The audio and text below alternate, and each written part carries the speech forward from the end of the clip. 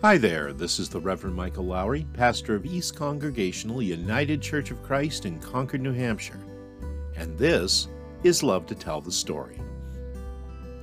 It's an important truth that once Christmas Day has passed, we often forget, or at least we don't always give it a whole lot of consideration as, shall we say, life as we know it returns to normal with the end of the holiday season and the arrival of a new year. That baby who was born in the manger, the one whose coming was greeted by angels' song and proclaimed to shepherds? The baby who inspired wise men to follow a star and then go home by another way? That baby, the one named Jesus, Emmanuel? Well, that baby, he grew up. But even before he was the teacher, the healer, the friend and savior we have come to know, first he was a child. And even as a child, Jesus had something to teach us. And that's the subject of today's message. That's taken from Luke's Gospel in chapter 2, verses 39 through 52, and is entitled, The Lost Christ.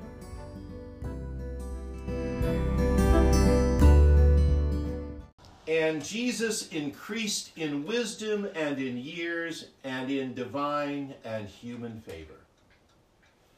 That's what Luke tells us in his gospel. But as far as I'm concerned, it does absolutely nothing to satisfy my curiosity. Actually, one of my great fascinations involving the gospel story has always been that of which we know very little. How Jesus, our Christ, grew from that tiny, helpless baby in the manger to a 30-year-old carpenter from Nazareth who came preaching salvation and the coming of God's kingdom. I wonder, for instance, if Jesus was ever a fussy baby. Was he colicky?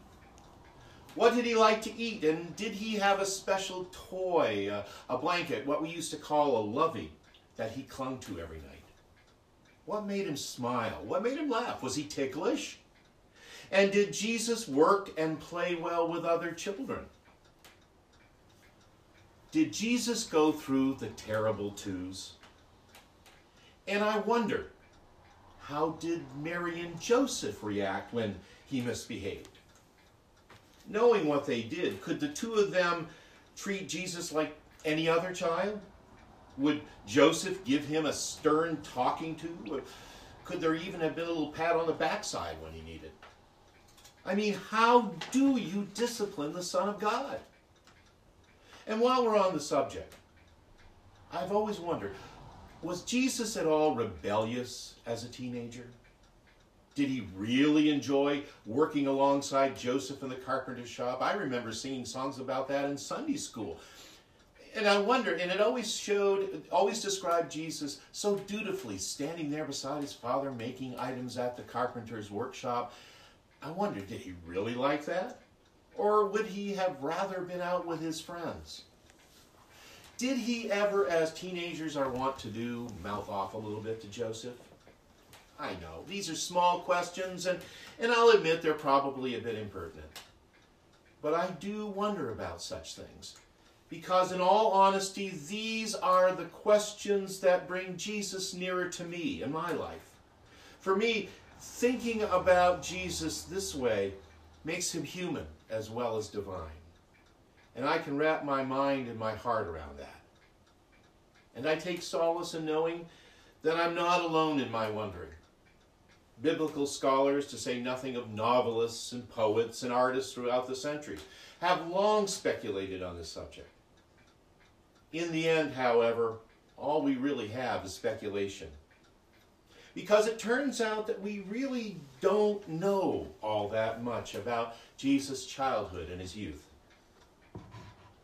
In fact, one of the only stories we do have about Jesus during this period is the one that we just shared, regarding an incident that occurred when Jesus was about 12 years old, as he joined Mary and Joseph and a great caravan of other families from Nazareth on a trip to Jerusalem for the festival of the Passover.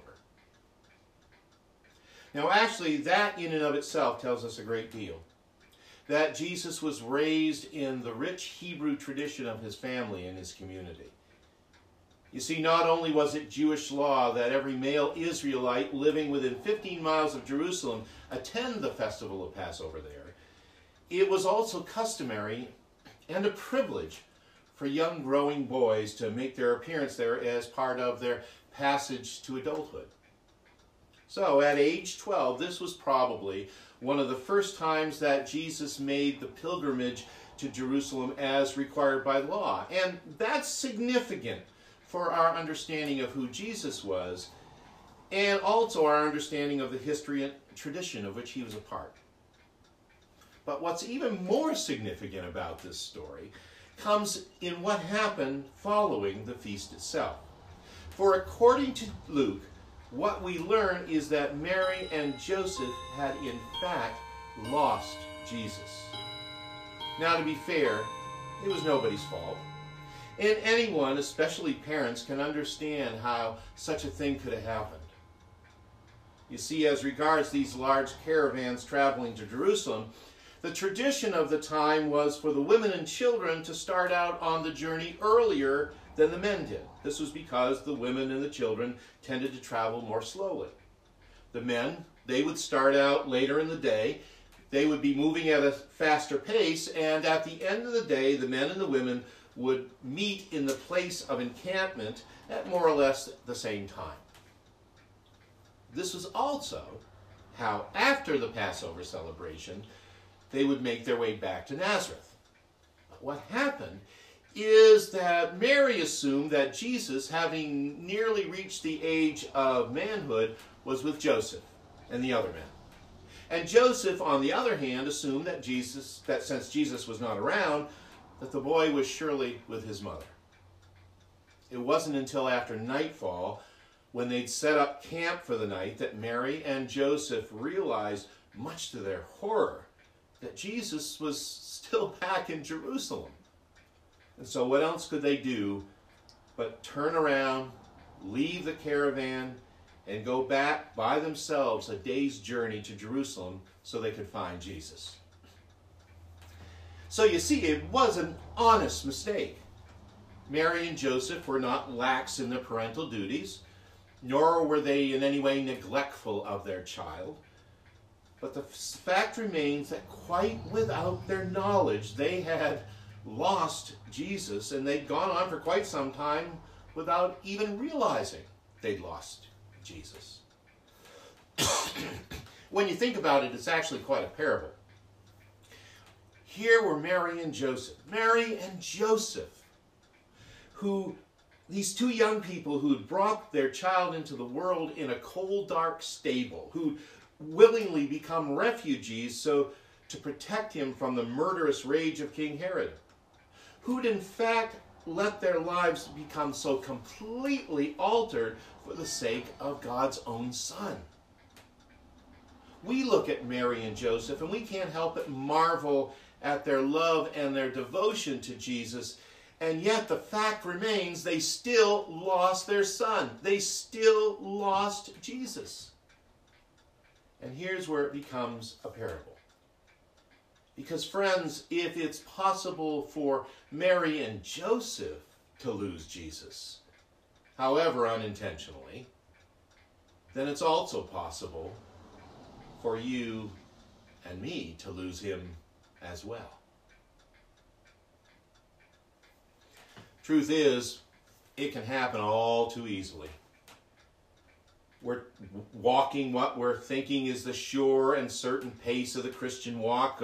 We're moving along on what feels like a good and spiritual pathway for our lives. And then suddenly we look up to notice that Jesus just doesn't seem to be there. That's the irony of it, friends. We can be good, loving, faithful Christian people in just about every sense of the word. We're part of a church and we worship regularly. We involve ourselves in the church's ministry and outreach. And we do good things out in the places where we dwell. And we do so out of our faith. We give of ourselves spiritually, physically, financially, you name it.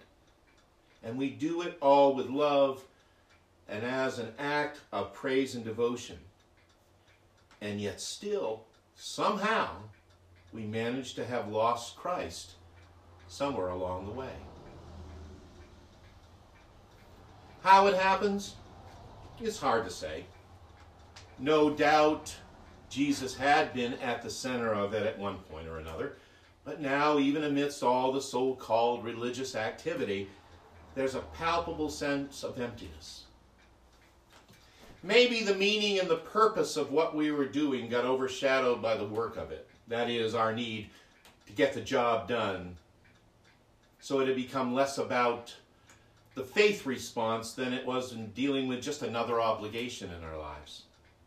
Or maybe it's simply that we stopped paying attention to the movement of God's Spirit in our lives, to the point where now, at least where a Christian life is concerned, we're kind of just going through the motions. However it happens, the fact is that it can happen, and it does happen. And therein lay the question for each of us as we look around at our lives and our living. As we reflect on how this gift of divine love we've been given defines us and how it is that we live. Is Jesus there? And if not, then where is he? Can it be said of us that we, in fact, have lost Christ? Of course, our story this morning has a happy ending. Mary and Joseph find Jesus at the temple, talking with and asking questions of the teachers there regarding matters of law and tradition and theology. In fact, we're told in Luke's Gospel that all who heard Jesus were amazed at his understanding and his answers. Now, this is all very well and good, wonderful, in fact. But as you can imagine, his parents are still pretty upset, and understandably so.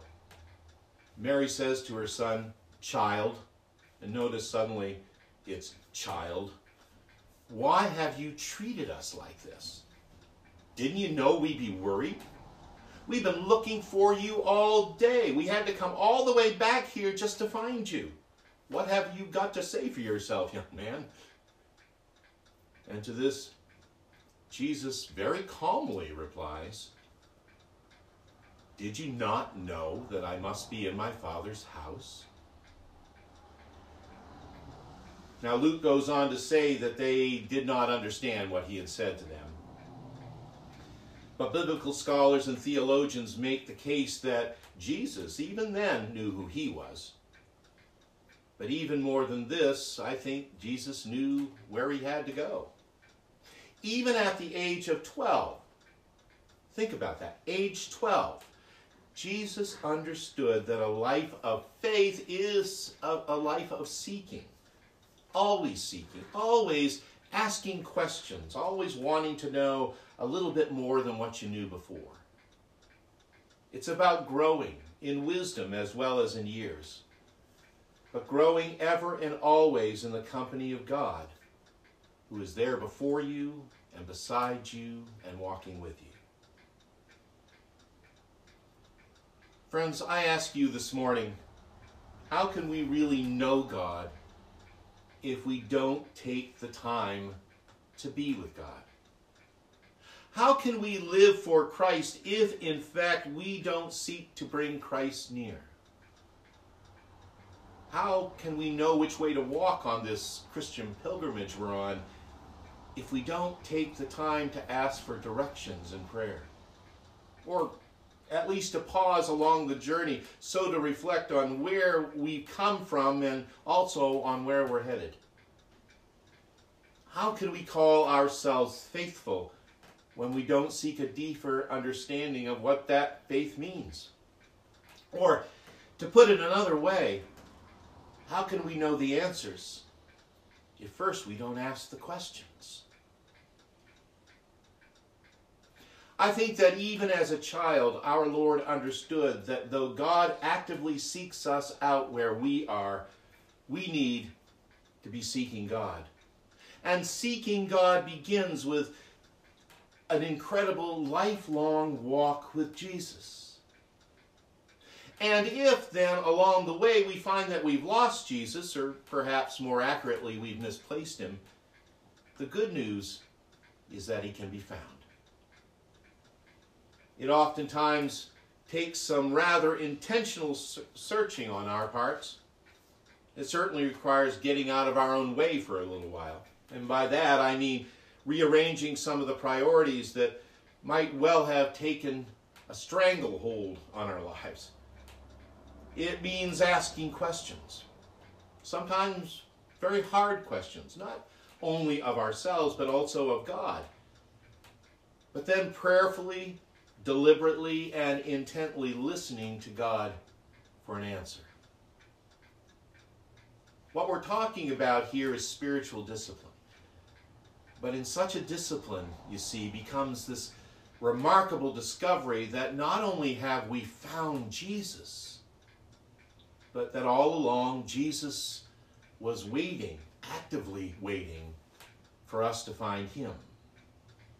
All along the journey, no matter what direction we veered off on that pathway, the good news is that Christ has been waiting, patiently, lovingly, relentlessly, actively waiting for us to find him. Truly, this is the gift of every Christmas. And it is the blessing of each and every new year, most especially this new year of 2021, that even when we somehow manage to lose him, Jesus is ever and always there to be found. It's like that little phrase you'll see printed on cards and signs and even t-shirts this time of year, usually accompanied by a picture of a manger, a star, and perhaps a camel or two. Wise men still seek him. Wise men, wise women, wise children, we would all do well to live our lives searching diligently for the child in the places where we dwell. Because I will guarantee you one thing, beloved. If we look, we'll surely find the child who's been waiting there for us all along. My friends, may you have a blessed and happy new year in the presence and blessing of Jesus Christ. And in everything this year, may our thanks be to God. Amen and amen.